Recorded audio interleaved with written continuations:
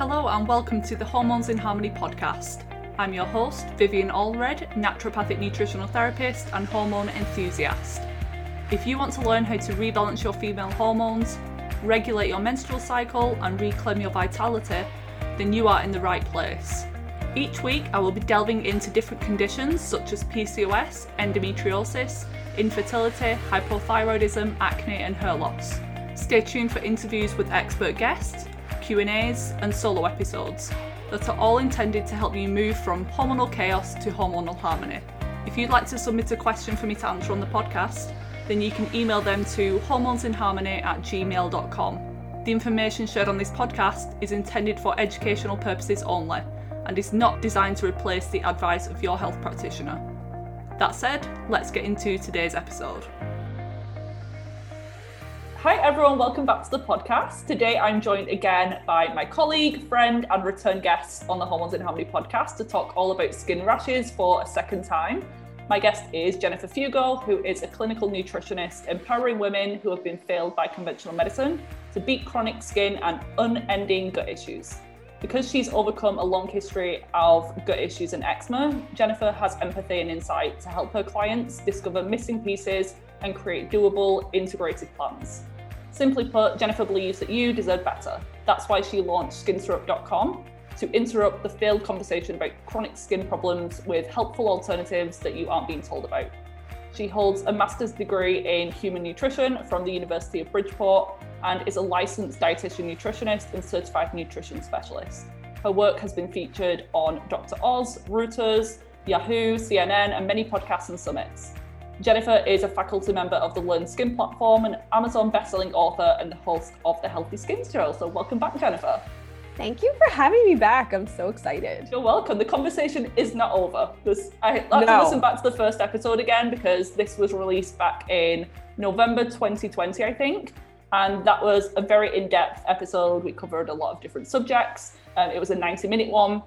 So I wanted to make sure that we covered some different things. So if anyone is interested, definitely go back and listen. That will be linked in the show notes. But in that episode, we covered more about your skin struggles with eczema and the root causes that you had specifically. The potential issue with food elimination diets and restricting too much, because we've both been there as well. And it's a common thing that we see with our clients. We touched on 2 or 3 of the common root causes because there is, I think you said 12 common ones that you see. Yes. So we touched on gut health, liver detox pathways, and emotional stress trauma during that episode. But today I wanted to talk about some of the other things that people need to know if they're struggling with conditions like eczema, psoriasis, dermatitis. That's what we mean when we're mentioning skin rashes. And to start off with, the last episode was very holistic, talking about natural solutions, but I think we both agree that there's a time and a place for conventional therapies, things like steroids and antibiotics in some cases. So I wanted to share some information on some of these conventional treatments for if anyone is currently using them just to manage symptoms and just get by, or is considering using them and what they need to know. So the first question is, on your root causes or 12 root causes list that you listed drug reactions or medications as a potential trigger. Which ones are we talking about? So with drug reactions, the ones we'll be talking about today are really the side effects of using topical steroids and steroids in general. It can also be through nasal sprays, oral medications, and even like prednisone or injections. Sometimes people need a steroid injection. But just to kind of like just a slight aside to that, you can take a drug, like for example, beta blockers. A lot of times are used as like a high blood pressure medication, and that can actually be a trigger for psoriasis. So you should look back in your timeline with whatever skin condition you have, and also pay attention to, did you start a medication maybe 4-6 months before the onset? Because there are some medications that actually can cause issues. Today's conversation is, I think it's a really important one to have because I think, as you said, there are pros and cons to taking medication, but we really need to educate ourselves on what those are so that we can make an educated decision moving forward. And I want to say, in all disclosure, in all fairness, that I did use topical steroid creams when I had dyshidrotic eczema on my hands. I did. I didn't use it a lot. I used it very little. My father, who was a medical doctor, had warned me that I should not rely on it, that I should take it as little as possible and use it as sparingly as possible. I am lucky that I got that recommendation, but most people are not. They're oftentimes prescribed large tubs of steroids, and there is sometimes poor direction provided by their practitioner or provider. And there are also times where people become so desperate, they don't know what to do, and they continue to apply because they were told to just keep using it. There were no limitations placed on them. And so I'm not a doctor. I'm not here to tell you to start or stop a medication, but I do think that it's important that we have a conversation about steroids because it does have a huge impact, not only on your skin, but also on your adrenal glands. And there can be some serious consequences that I have become very passionate about helping to raise awareness around. So that's the main one that I think we should talk about today. And we can also I do also have some thoughts on biologic drugs as well. So if we want to jump into that after this conversation, I'm happy to share those thoughts too. Definitely. And I think people are, or maybe aware of the they call it like thinning skin, so more of like a topical problem that long term it can cause some issues topically. But could you talk a little bit more about that, and then also the internal changes that can be made with long-term steroid use or abuse of them? Yeah, absolutely. So yes, thinning skin is absolutely a problem, especially in areas where the skin is already thinner, like your face. So you do have to be careful of the potency of the steroid cream that is prescribed to you. So that's something to really question your doctor on. The reason that skin gets thin is because the steroid actually causes a breakdown and a reduction in production of collagen. And it is very difficult to get the thin skin to thicken again after the fact. Especially if you're also over the age of 25 and you're aging, yes, and your collagen's just on the decline anyway each year. Yeah. So it's a huge problem. You can also end up with skin discoloration. You can end up, especially if you're applying it to your face and around the eyes, you can end up with early cataract formation. And cataracts, you have to have surgery to have them removed. There is no other option to get rid of them. You can obviously end up with adrenal imbalances, which we're going to talk about. It can slow down wound healing. It can increase blood sugar and actually accelerate the onset of diabetes. It weakens your immune system. And that one of the main side effects that you'll see when you go online is that it will increase your susceptibility to fungal overgrowth as a result of that. You can become addicted to them. So that'll be kind of like, we'll talk about that in regards to the adrenal piece. And it also can cause spider veins. So there's purple reddish spider veins that a lot of people feel embarrassed about. But those are some of the main side effects that people don't know. That it also does deplete certain nutrients and whatnot. I think that's, I would say, slightly for me, less of a concern because some of these are pretty serious and involve some pretty like surgery is a pretty heavy duty intervention if, say, you do develop cataracts. Would it be right in saying that the side effects are similar to those of like chronic stress, because it is like the cortisol connection, so it can break down your tissues over time, it can deplete your adrenal glands over time, it can cause stress to the body, it can suppress your immune system long term. So does that make sense, my question? Like, is it the same, negative things that we hear about with chronic stress? So yes, but it's worse. It is worse on a scale to the fact that it is literally, I would say, life-wrecking. I think that even that comment is an understatement to some of the suffering that clients who've gone through this. So what happens is, and this is what a lot of people don't know, and I, in fact, didn't know this, is that topical steroids, hydrocortisone, is actually cortisol. It is man-made cortisol that you're applying to your skin. And with time, because you have this exogenous or external application of cortisol, your adrenal glands start to feel like essentially they don't really have to do what they're supposed to do because there is cortisol there, but it's coming from some other source. So they start to become lazy. And so there is no clear timeline here. There is no clear amount of steroids you can use. Everyone is different, but there is this point, this unclear tipping point where your body literally becomes addicted to the steroids. And so, yes, I realize that prednisone is not the same as hydrocortisone, but using prednisone can also cause issues with your adrenal glands. Like stepping down too quickly off of prednisone can cause some serious adrenal issues. So this is sort of similar, but it's something that can creep up over years. It also is not necessarily specific to people who have rashes. So if you are a parent and you are applying the creams to your child, it could apply to you because you have that exposure. The cortisol is absorbed through the skin. And what happens in that sense, so your body starts to become addicted. And then the rashes, which let's just say, for example, you had eczema or psoriasis on one arm.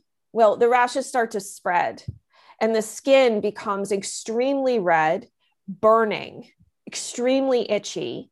It starts to take over your whole body like a wildfire does. You begin to have difficulty controlling your temperature.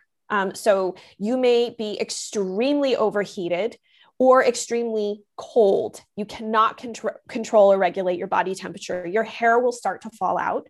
You will develop insomnia. Your lymph nodes will begin to swell. And a lot of times I've had clients that are tested for all sorts of really random, weird, rare genetic diseases because doctors don't know what's going on. And ultimately they end up giving them more steroids because they're like, well, this must just be a severe form of eczema. And it's really not.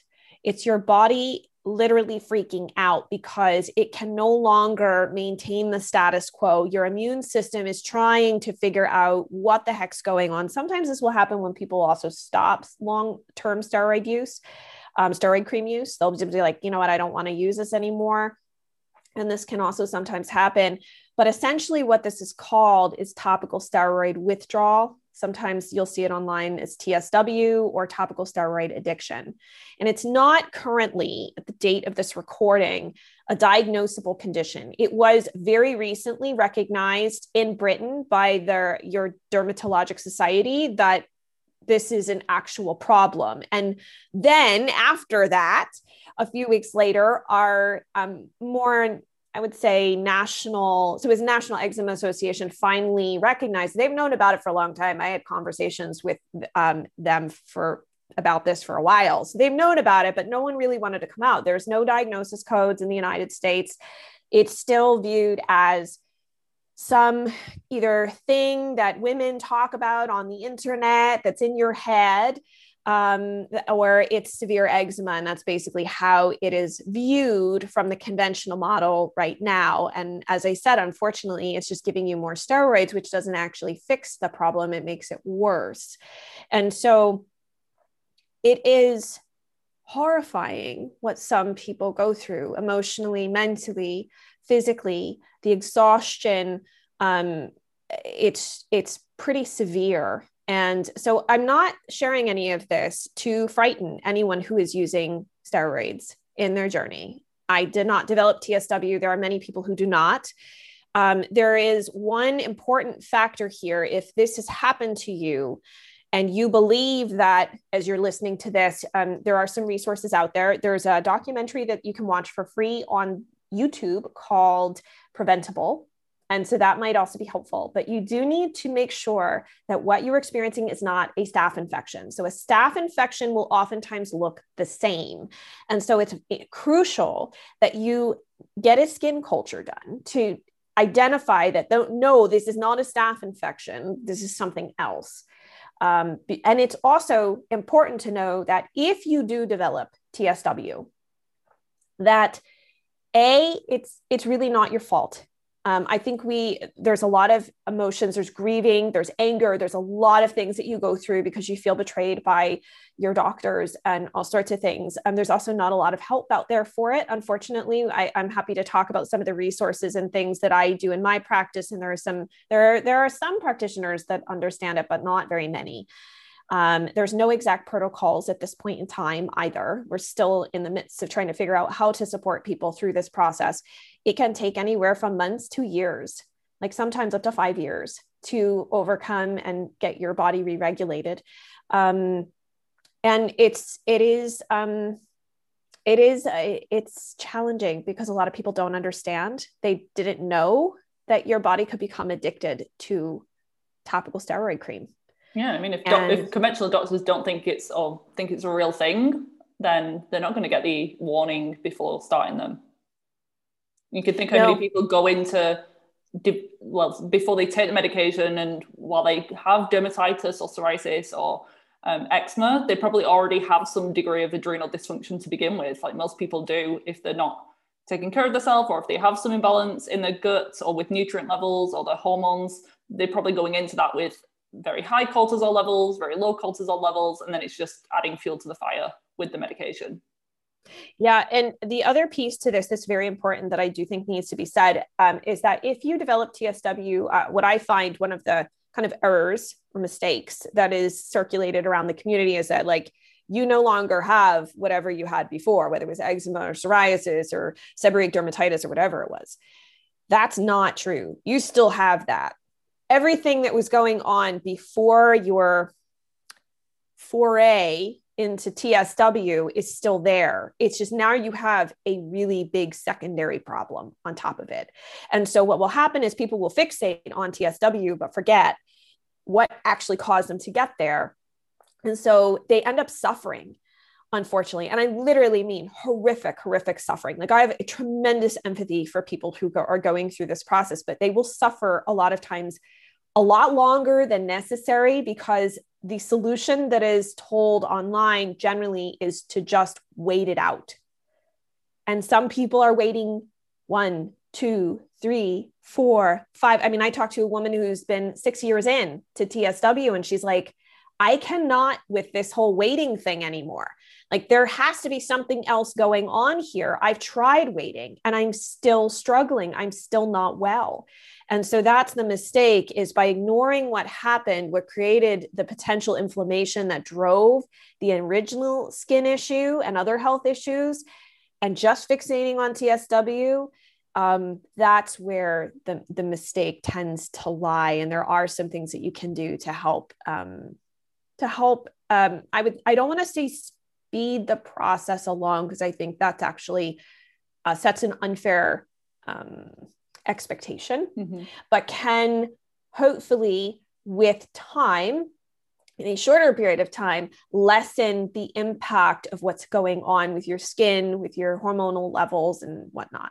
Yeah, we definitely need to talk about that, because I'm sure there's some people listening.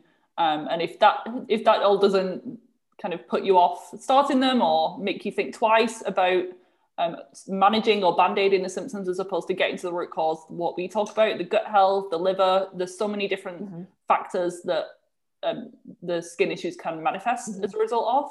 So yeah, definitely there's always a cause, but for short term and when used appropriately, they can just help to relieve symptoms. But yeah, could you talk us through what the approach would be? I know it's probably a little bit different for everyone and depending on how long they've taken it and other health issues, but what would that look like? Yeah. So the first thing is I like to assess pre-TSW, like what was going on before TSW. That's very important to get very clear on that. And for anybody listening and going, okay, I need to do that, you can go back and listen to our first episode, because that'll help you do that. But then to assess what's going on with TSW, you want to consider any of the weird symptoms that you're experiencing. For the most part are likely due to TSW. Even sometimes people will get these like painful nerve zingers. It's just, and it is not uncommon to experience a tremendous amount of depression, anxiety, and even some people do unfortunately become quite suicidal.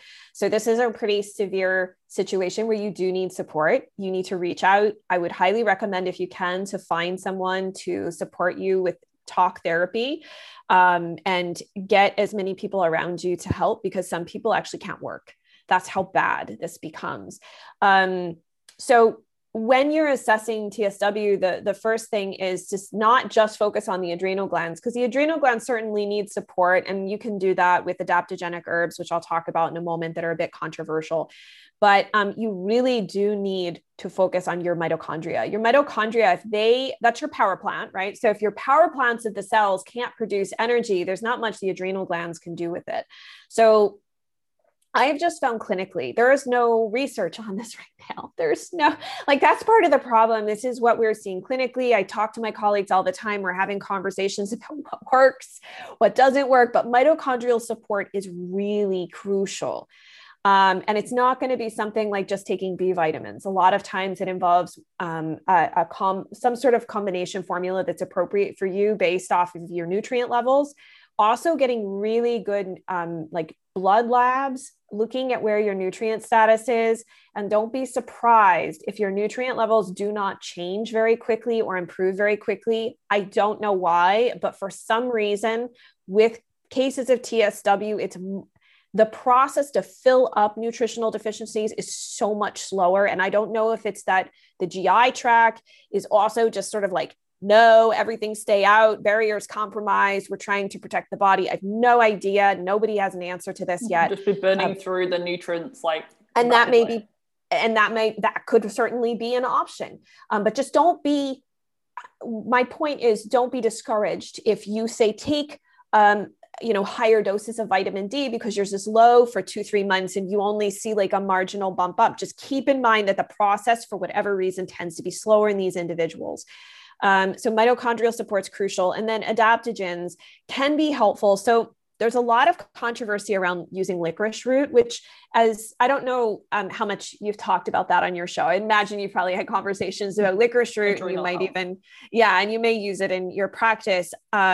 There is a lot of pushback in this community of saying that it's a steroid and that it is basically just as bad as steroids. And there's even been conversations saying even things like ashwagandha and other adaptogenic herbs are just as bad. They're steroids. And that's actually not true. A lot of the information that's being put out there, unfortunately, is from folks that do not have any type of clinical background and don't actually understand. Like they're doing, and I want to be clear, I'm not in any respect trying to be disrespectful, but it's very difficult when someone who doesn't have any basis for understanding very complex biological pathways and systems does their own research. I mean, I don't even fully understand it. It's why I also talk to people like Dr. Carrie Jones and other experts who really, really, really understand hormones. I mean, it is extremely complicated. And everything that, I've talked to them, I've talked to other naturopaths who also have found adaptogenic herbs helpful. I have personally found that clients who use adaptogenic herbs to be helpful. I think where the confusion is because, again, it's just trying to address TSW and not realizing that there's other factors at play and not knowing how to balance and manage all of that yourself, unfortunately. And it is complicated. But if you have it in your head that adaptogenic herbs are like really bad for this situation, I would encourage you and invite you to revisit that idea and start to ask for where the documentation is from anyone that puts up information that it's bad, where that's coming from specifically, because one person's experience is not everyone's experience. You can be allergic to licorice. You can be allergic to nightshades, which ashwagandha is a nightshade. So you could be sensitive to them and have a problem with that. That doesn't mean all of the other ones are bad. So there's also a dermatology group or an acupuncture, traditional Chinese medicine group. They do acupuncture and they also work with herbs that do understand dermatologic conditions. And so you can find some individuals throughout the world who, many of them do phone consultations that can create for you a custom blend of herbs that also can help. It's not going to address, again, what was going on before is a different story, but I found that clients that do both the TCM herbs and they work on these other things actually go faster in their cases. So it is something to consider reaching out to one of these individuals and possibly getting a consult with them. And that would make sense to me as well, because I don't work with TSW a lot, or my area of specialty isn't eczema and those types of skin issues. I tend to work more with acne and gut health and hormones and things, but it would make sense to me. But am I right that the theory is that you still need to support the adrenals and give the cortisol levels a bit of a boost and support whilst removing the more harmful form with the medication, but you don't want to just take it away completely and crash. So it's kind of allowing you to wean off without tanking your adrenals. So it's tough because some people cannot stay on steroids. And so that's where it's tricky. For some individuals, they will opt to go on Dupixent and some other biologic medications to try to ease the symptoms. Some people will also try something called no moisture therapy. I did want to mention really quick, I just looked it up, that if for anyone looking for the resource of who these dermatologic TCM practitioners are, you can go to tcmdermatology.org. I just wanted to make sure I shared the correct address for that. But it is something that you have to balance this. It's very complicated to get the system to reboot. And the other piece to this too is that this oftentimes looks, as I said, a severe presentation of rashes. And so this is also a cautionary tale to us integrative practitioners that if you are seeing someone with severe, like the skin is super, super dry, is cracking, if you look up topical steroid withdrawal, like a hashtag on Instagram, you will see photos. So it is very easy to see photos of what this looks like. It looks very different than oftentimes a severe case of eczema. It can look similar, but there are some hallmarks of where like the patterns of redness go. You'll get these like red sleeves where almost like the redness stops at the wrist. The tip of the nose will be white. There are some really interesting things that you can see. And you have to go slowly. You can't, from a practitioner standpoint, you cannot like bombard the client with loads of antimicrobials in a really, really challenge. You can't do that because their system can't handle it. Yeah, I do that with regular clients anyway. There's no point in going to treat the gut if their adrenals are messed up. You need to strengthen the body first and get some level of vitality. Yes, the gut might be a big puzzle piece and a big driver of the original issue, but as you said, there's an order of operation that you need to do it in order to get the long-term results and to do it safely. Exactly. Oh, so no moisture therapy. And again, that's another hashtag you can look up and see, and images are worth 1,000 words. That is very difficult to go through, but basically it's where you withdraw moisture on a number of different levels from the body. And the idea is it's supposed to speed up the body's ability to figure out how to keep the skin barrier moisturized, so to speak. And so on the exterior side of things, you stop using moisturizers, emollients. Basically, you stop applying anything to your skin. You shower very little and very infrequently. So if you do shower, it's like 2 minutes max. And it may be for like not, maybe every 4 to 5 days.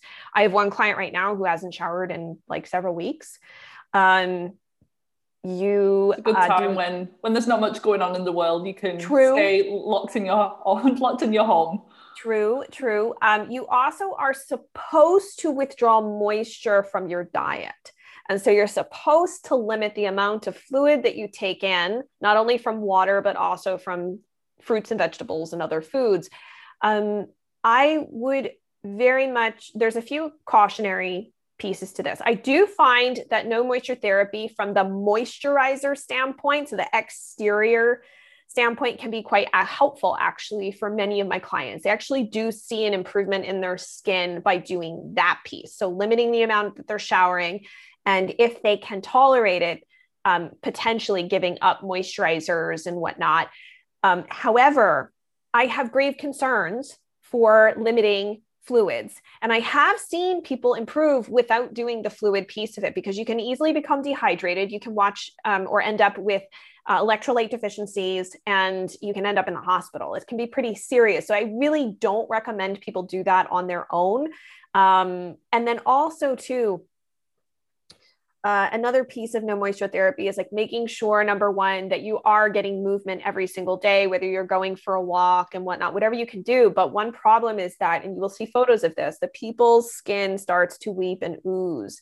And for some individuals, and I've interviewed one individual on my podcast about this, like he couldn't even bend his elbows because the elbow creases had scabbed over so badly that he couldn't move the arms and he couldn't get up out of a chair in order to stand up because everything had essentially, there was wounds there that hardened into scabs and it was extremely painful to move. So this is a very difficult thing to go through. But like I said, some facets of it can be helpful for people. It does help reboot the skin, but it's something you have to do in conjunction with other things, I find, in order to really get the ball moving forward. So interesting. I've never heard of that in terms of being used for eczema, but it kind of makes sense. I've heard of two separate things. So there's the dry fasting that's often used in Ayurvedic therapies or Chinese medicine. So that has its benefits in some cases. But then I've heard of the caveman regime for acne or just skin health. And that kind of makes sense. But in some cases, if they need support with exfoliation, then sometimes some chemical exfoliants can be useful. But the theory is to just let the body do its thing. We didn't have all of these products and creams to rely on, like even 100, 200 plus years ago. We just allowed our body to do what it can, and it can heal. But take caution, and this isn't medical advice, just to recap again. And no moisture therapy. No moisture therapy is something you really have to go in with both eyes wide open. Like I said, go look at photos because you have to see what's ahead of you. If you decide to do this, it is something that you're basically not going to be able to go to work. You will look pretty. Unfortunately, it's really sad. You do look pretty horrific at times, and you do have to be always on guard for staph infections because that can happen. But like I said, this is something that can be helpful. An NMT or no moisture therapy can be helpful for those going through this TSW or topical steroid addiction issues. But again, it's using facets of them and marrying them together in a way that makes things you have to decide what's tolerable for you. I think the mistake is feeling like you have to do everything. And also if you end up in this situation, you should be aware that a lot of times people will go crazy with their diet. They think that they're starting to react, and you might find that you're starting to react to a lot of different foods that can happen. But think about it, your exterior barrier is super compromised. So it's not shocking that the interior barrier also becomes equally compromised. I do not recommend bothering with food sensitivity testing or extreme diet changes. I have not seen anybody who's gotten better going super plant-based or changing it. Just try to eat as much food as you can, focusing on nourishing your body and doing what you can to support digestion and absorption and elimination appropriately. I think that's more important. And then trying your best to sleep. Trying your best to allow your system to calm down, because sleep is so crucial. Your skin actually has a circadian rhythm. And when we don't sleep, it actually causes the ability to maintain the moisture barrier to drop even further. So sleep is really, really crucial. Mm-hmm. And it's almost never the food that's the issue, especially in those cases when the gut is just leaky and inflamed and there's infections, apart from things like gluten, which can be a problem for most people. It's usually the body and the immune system that's overreactive in those cases. So as much energy and nutrients as you can get. Your body's going through a lot, and it is a stress doing the no moisture therapy. It's a potentially positive one in the long term, but short term you just need, like you said, to rest, eat a lot of food, get as much nutrition as you can in. But really important subjects. I've never really heard anyone talk about these things. I'm glad that you're sharing it. Hopefully there's some people listening who it can benefit. Do you love coffee but have been told it's bad and needs to be avoided if you're struggling with hormone imbalances like acne, PMS, and period problems? Honestly, most coffee out there should be avoided because the majority are contaminated with things like mold and pesticides, which can drive inflammation and those feelings like anxiousness and jitteriness after drinking. But what if I told you there was a coffee option that tastes great, is organic and mold-free, and also provides healing properties from reishi mushroom spores? Enter Organo King Coffee, my latest obsession. I didn't drink it for years because it would always wreck my sleep and leave me feeling like an anxious mess. But King Coffee does the exact opposite.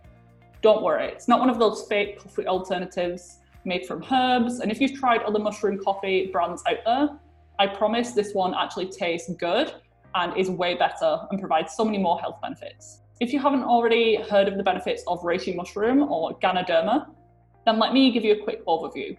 It's known as the king of medicinal mushroom family due to its superpowers such as supporting healthy immune balance and being an adrenal adaptogen. This means if your immune system's overactive due to autoimmunity, or suppressed because of things like chronic infections, and you're not really sure if your cortisol levels are high or low, the reishi can help to balance things out, and it promotes homeostasis within the body. It's also antibacterial, antiviral, antifungal, anti-inflammatory, pretty much everything that we want from a product. Because of its potency, I'd recommend starting slowly if you're someone who's struggling with more complex chronic health issues or is sensitive.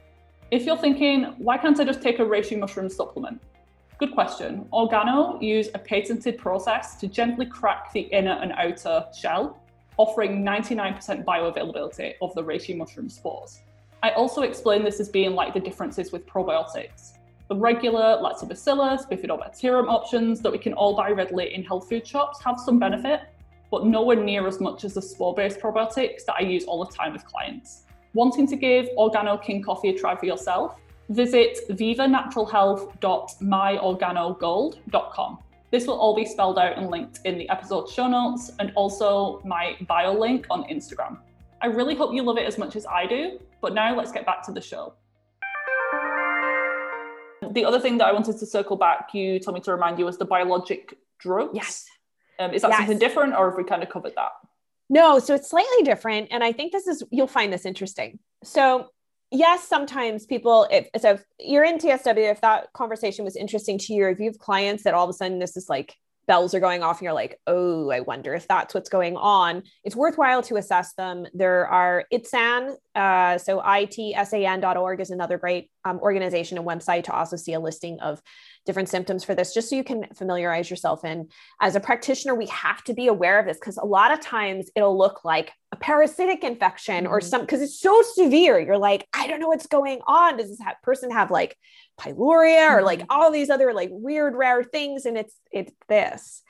But with biologic drugs, it's really interesting. So one reason I wanted to mention that is, so Dupixent is like this worldwide blockbuster drug for eczema specifically.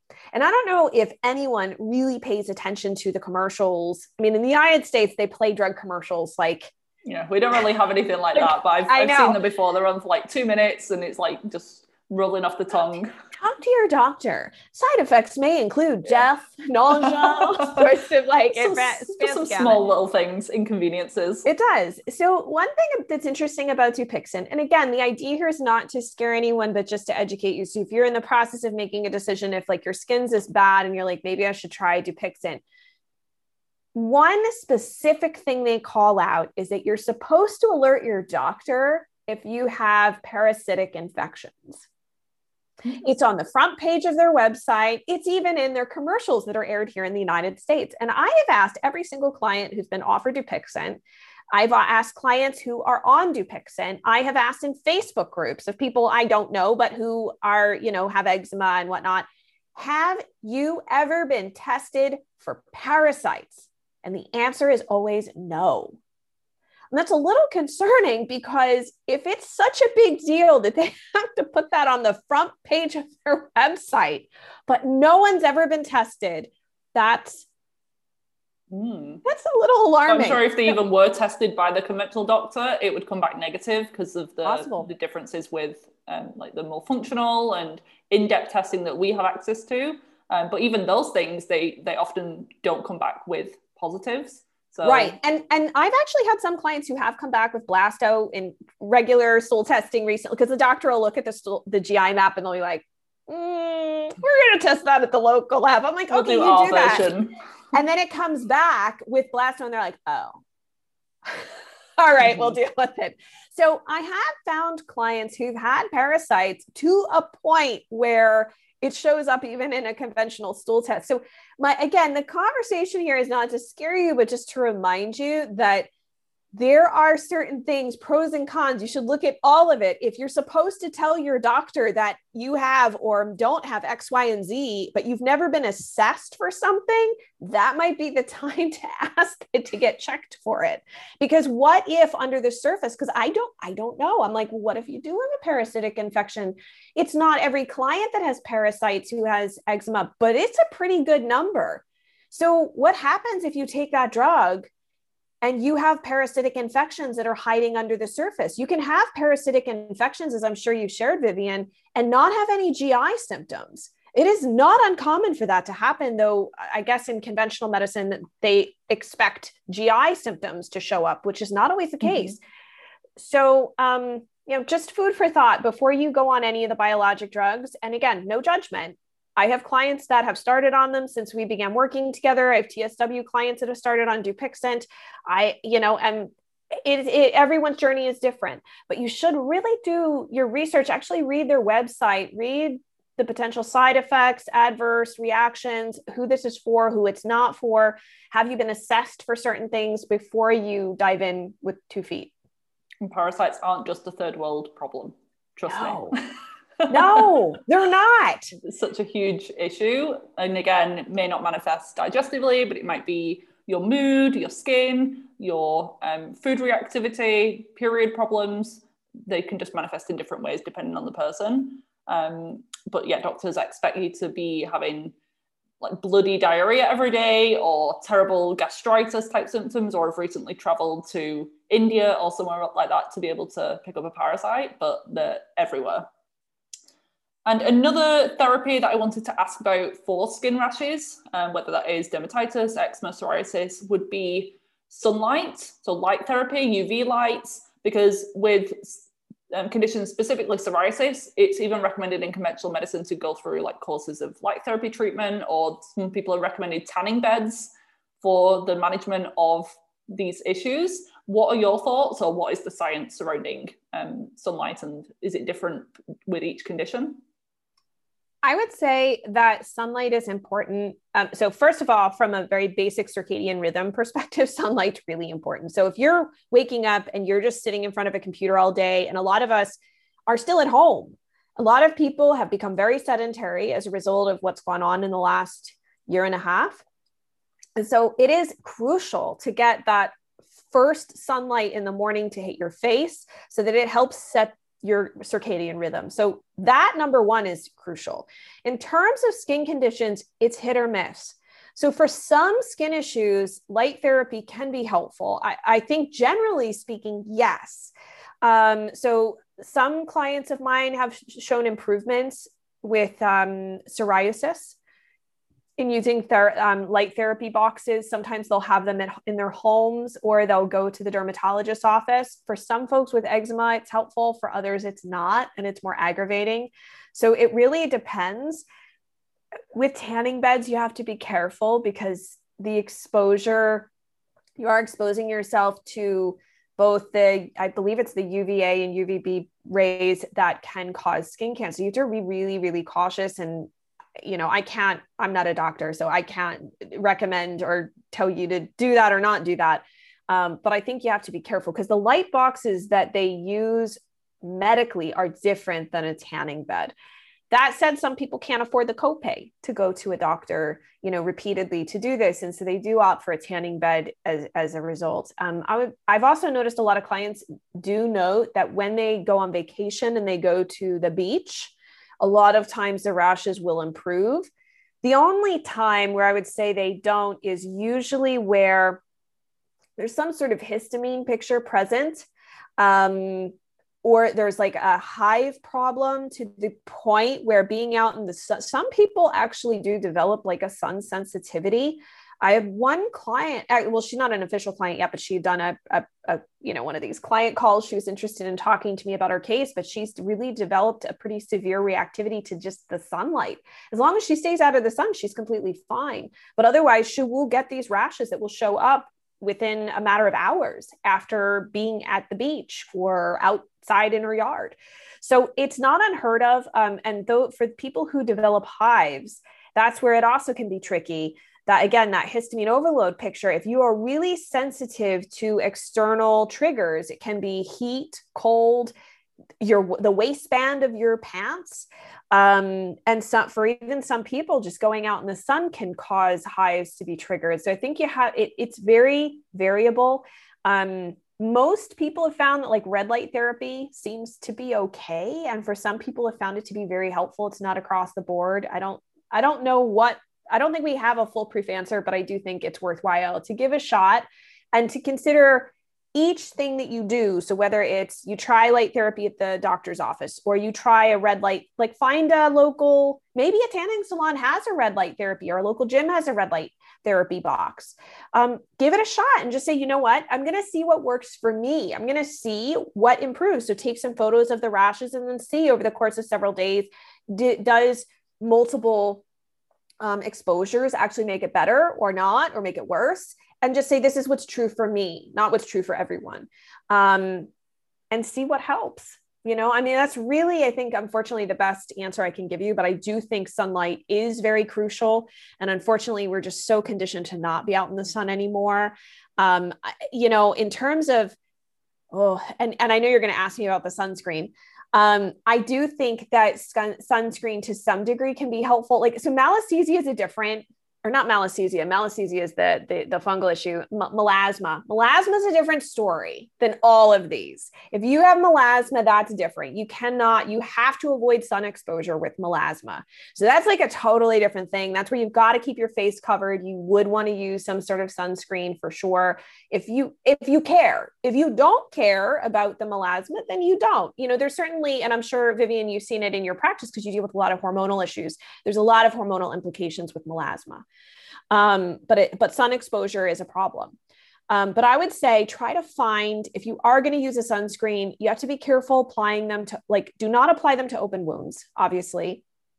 And I would say if you have really broken, damaged skin, talk to your dermatologist or your esthetician or whoever is a skincare expert who can see your skin, and ask if it's safe to apply any type of skincare, whether it is natural or not, because a broken skin barrier is just like leaky gut. You are giving access to external ingredients, right? So this external world can seep into your system and you can develop allergies, not food sensitivities. You will develop actual allergies to those. That's why we tell you don't put essential oils right on a rash, because broken skin can cause you to become sensitized to those particular ingredients. But I always look for something with zinc in it. Zinc can be really soothing and helpful for the skin. And it's also a great, it's one of the few minerals that actually does, from the research that I have done, can actually help block the UV. I don't know if it's both UVB or UVA, but that is one of the most effective that is natural. There's not very many natural options like zinc. So if you're using natural sunscreen, it has to have zinc in it. Yeah, so the mineral ones kind of create this shield that block them, whereas the chemical ones absorb in the skin. They're the ones that are more associated with endocrine disruption and immune disruption, and often contain some not so great ingredients. So I prefer zinc-based sunscreens. Yeah, absolutely. And just know too, some people do have allergies to minerals. So if you seem to react, not many people do, but if you do seem to react to like the zinc, it might be worthwhile to go back to your dermatologist or your allergist and get tested for minerals and different metals and see if you're actually reacting to them, because you can have reactions to nickel, zinc, and all sorts of things. And that's sad if that was a case for you, but it is important to know natural doesn't necessarily mean that you won't be sensitive to it. Correct. And you touched on the histamine connection, which was the last thing that I wanted to cover. The connection with histamine, skin rashes, and estrogen or estrogen. Could you talk a little bit more about that? So if someone notices that the eczema is cyclical, so every month, they might have thought that there's a hormonal connection. Why is that? Yes. So I always recommend that people track their rash flares, because sometimes you see patterns. Sometimes it's the monthly thing where I'm like, oh, maybe we have a parasite going on there. Yeah, but so many things to think of. Right, exactly. But if you're a menstruating woman, the thing you want to look for is that day 12 to day 16 time frame where estrogen spikes. And if you start to see that estrogen is spiking during that time frame, high levels of estrogen make you more sensitive to histamines. And that is histamines in our environment, as well as histamines that could be generated internally. And so it's not uncommon for my female menstruating clients to notice that they struggle at that period in the month. Now, you can also, by the way, this is even a slight aside from estrogen, you can also be essentially allergic or develop an immune response to your progesterone. That's a really tricky situation. I don't have many answers for you on that. But that can happen. And if you start to notice things getting worse as you get it to like the onset of the period, or especially like while you were pregnant, when progesterone tends to stay very high, that is a clue, and doctors can test for that. I'm not exactly sure how. I've only been exposed to a handful of cases in those situations, but it is really tricky. And oftentimes they're prescribed birth control pills, and those don't unfortunately make it better. So just to let you know, but it is tricky. So higher estrogen causes us to be more sensitive. It causes more histamine receptors to be present on cells. And then also it deprioritizes our DAO enzyme, which is in our GI tract, that's supposed to break down histamines in the gut. I have not, to be entirely honest with you, found much help for most people who test out DAO enzyme supplements.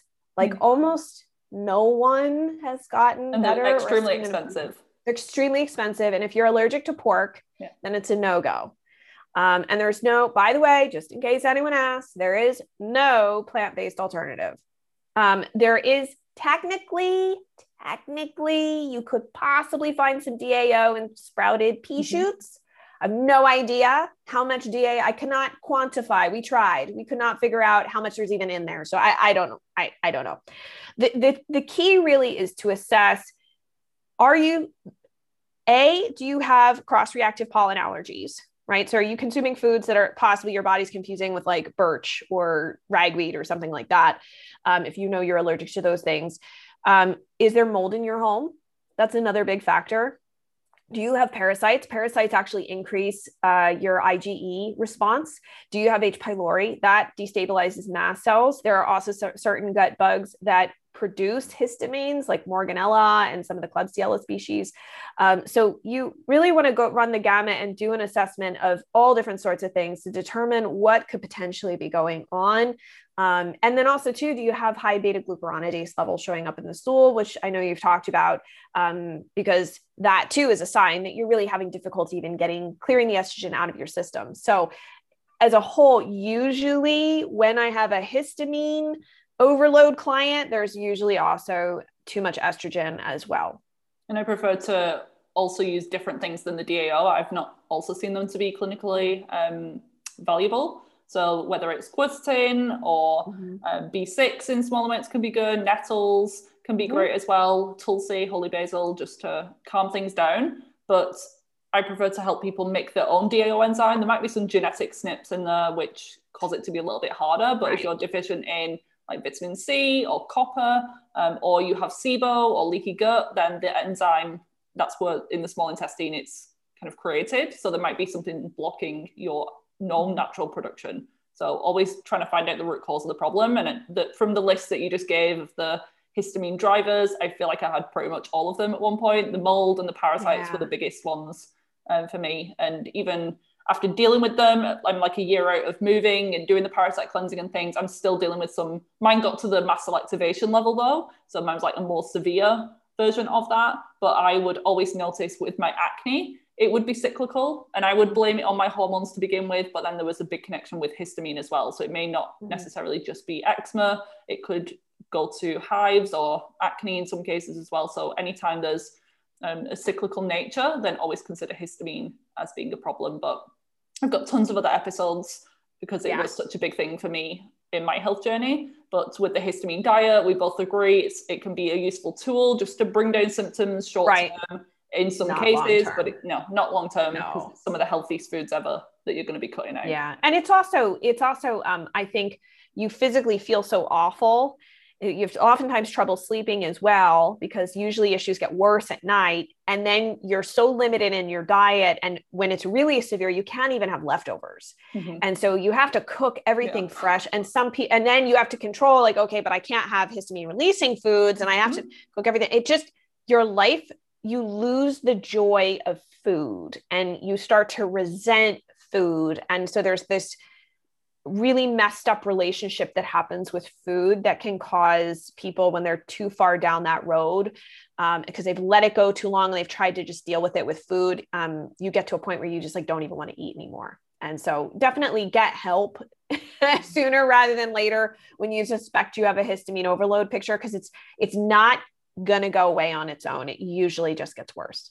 Could not agree more. And now that I'm in a much better place, I mean, I'm still reactive. I still need to be mindful of my intake of some of those foods. But now, like, looking back as to how much I had to control my diet, it's crazy to think like some of the things that I'd like cook. And I worked somewhere that was like 10 minutes from my home a few years ago. And I would have, when I lived with my parents would bring me stuff across fresh on my lunch break. So I'd have like freshly prepared meals. I literally made every single meal for about 3 years straight. And I wouldn't eat at restaurants or anything like that.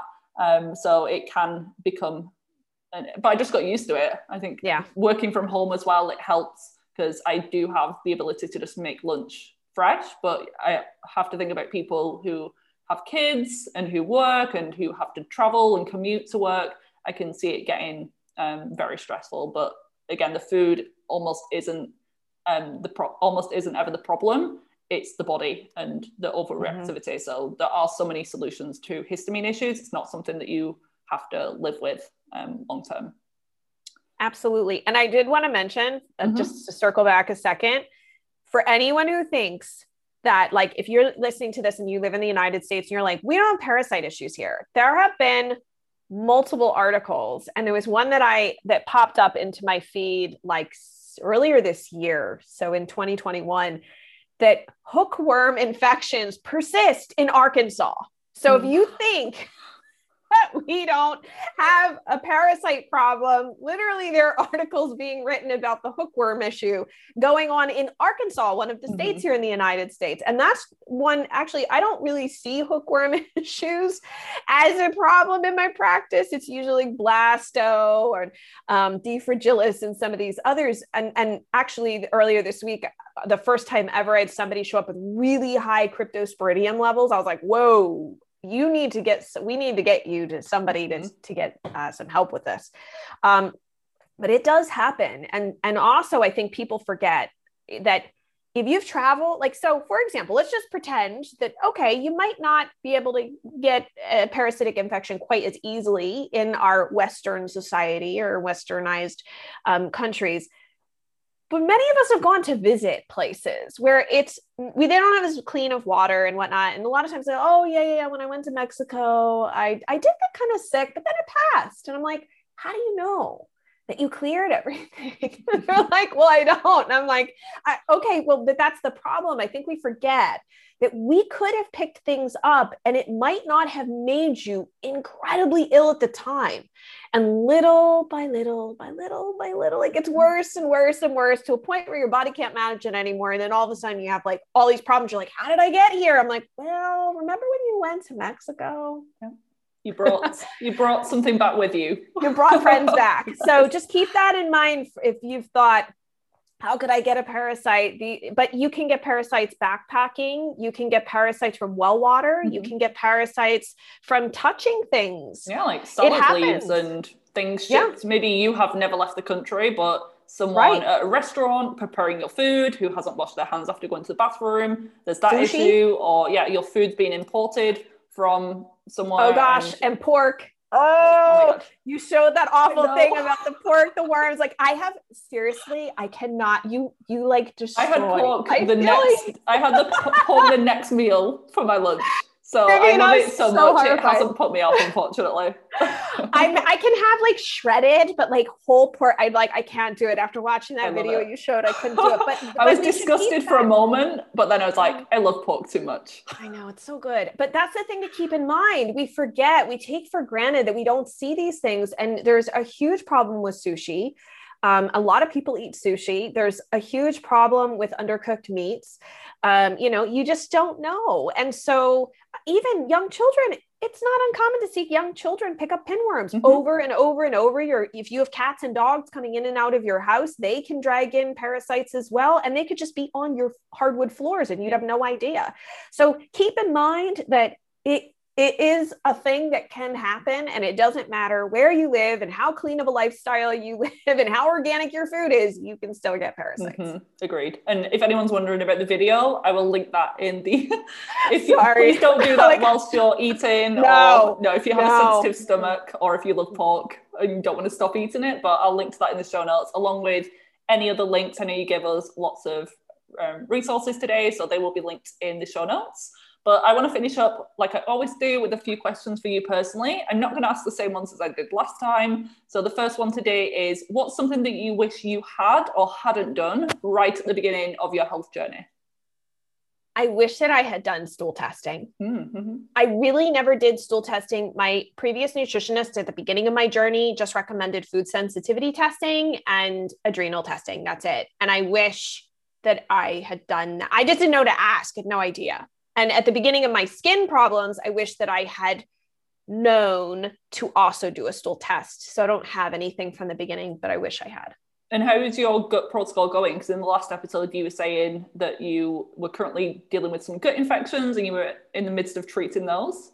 Yes. So those got a lot better. I did, for anyone who's curious, I did use antibiotics because the situation and the symptoms were too severe. I was having severe pain that would sometimes last up to 3 days. And I did have my gallbladder checked because that was the region that it was in, that upper right quadrant. And they said the gallbladder was fine. There was no issues there. And so I also can't swallow pills. So I'm limited with what I can take, and so I just decided to start with a liquid antibiotic and then went on to like Biocidin and some other things. So that's like completely resolved itself, thankfully. I do have some other weird little things, but of course as a practitioner, I'm slightly lazy sometimes and like making things happen. So yeah. Can totally relate. I'm just currently going through my yearly MOT where I do tons of testing on myself. So I'm excited, but also a bit overwhelmed to find the results because there's always something, and that's usually how it goes. Yeah. Next question is, what's your go-to breakfast? It oscillates between a protein shake and, okay, so I used to get really sick from eggs. And Terry Walls, Dr. Terry Walls was like, listen, you got to try duck eggs. Duck eggs, yeah. You have to try duck eggs. I had the same issue. And yeah, I'm just obsessed with duck eggs now. Yeah, I'm obsessed. So like even this morning, I had a duck egg omelet I love to saute some or brown onion, some onions. So you get some good FODMAPs in there. I put some cherry tomatoes, some like cut up arugula, and then some like, I like ricotta or like a sheep's milk cheese, sometimes a little bit on there. So that's what I had for breakfast. So I oscillate back and forth between the protein shake and the duck egg omelet. That's exactly what I didn't have eggs for 10 years. And for anybody listening to this, I understand your fear because I thought the last time I had eggs, I was going to have to take myself to the emergency room because I thought I was having a heart attack. That's how much pain I was in. It scared me for 10 years. And even when I ate the duck egg, I was sitting there on the couch and I'm like, okay, it's 5 minutes. I feel okay. How long? And I was like terrified the rest of the day. On a response. I know. And I was fine. And it's been so freeing. So I would encourage you, if you've had, so I had an IgG response, not an allergy. I do want to clarify that. I don't know if you are actually allergic to chicken eggs, if there would potentially be a problem with other eggs. I don't know the answer to that. But if you just are sensitive to chicken eggs, try duck eggs, try quail eggs, try other eggs that are available. You may be fine. And it's very freeing. Yeah, makes life so much easier. Yeah. What's something that you do daily to stay in hormonal harmony? I So one thing that is a big deal to me is sleep. I've started to take, I'm going to admit this. I've started to take like a smidge of melatonin at night. Like not a lot, a smidge. Like I always feel like let's do less is better, see if we get the impact. And I just need good sleep. Like good sleep is so crucial for me. And then when was it? Because I hurt my back last year, I really have started to exercise. So not like obsessively. I used to exercise for like 3-4 hours, and that's not healthy. But it would be like get on my Peloton for 20 minutes and then do like 15 minutes of weight, arm weights. Like I'm not a bodybuilder, but I have to exercise. Not the technical terms. No, but my physical fitness is really important. And that also helps with blood sugar regulation and whatnot. So I feel like for me right now, my big thing is getting good sleep at night, being consistent with that, and making sure that like about 4, maybe 5 times a week, I'm doing something to really get my heart rate up, to sweat. Not so I'm like, I can't walk up the stairs. I'm in that sore, but just, I have to do that because, I just need to move. I have to. So movement and rest go hand in hand. Yeah, both important for whatever hormonal condition you're dealing with, or if you just want to stay healthy long term. Most people know that those things are important. But very last question is, where can people find more from you online? So social media, website, and plug your podcast, the Healthy Skin Show. I've been on that as well. So yes, where we can find you. Yes. So if you want to check out the podcast, healthyskinshow.com is the easy way to find it. And that'll actually take you right to my website, which is skinterrupt.com. I'm also on Instagram at Jennifer Fugo. That's, I'm sometimes not so good with like feed posts, but I definitely always post stories and share what's going on with me. And then I have my newsletter, but you can sign up for that on my website. So yeah, that's the best way to find me. Amazing. Well, thank you so much. We've covered, again, a range of different subjects. I'm sure there's going to be people who have needed this information, or it's maybe helped someone not face a problem that they could have done with the whole steroid usage. So thank you again. And it's always fun chatting with you, Jen. Thank you so much for having me. I appreciate it.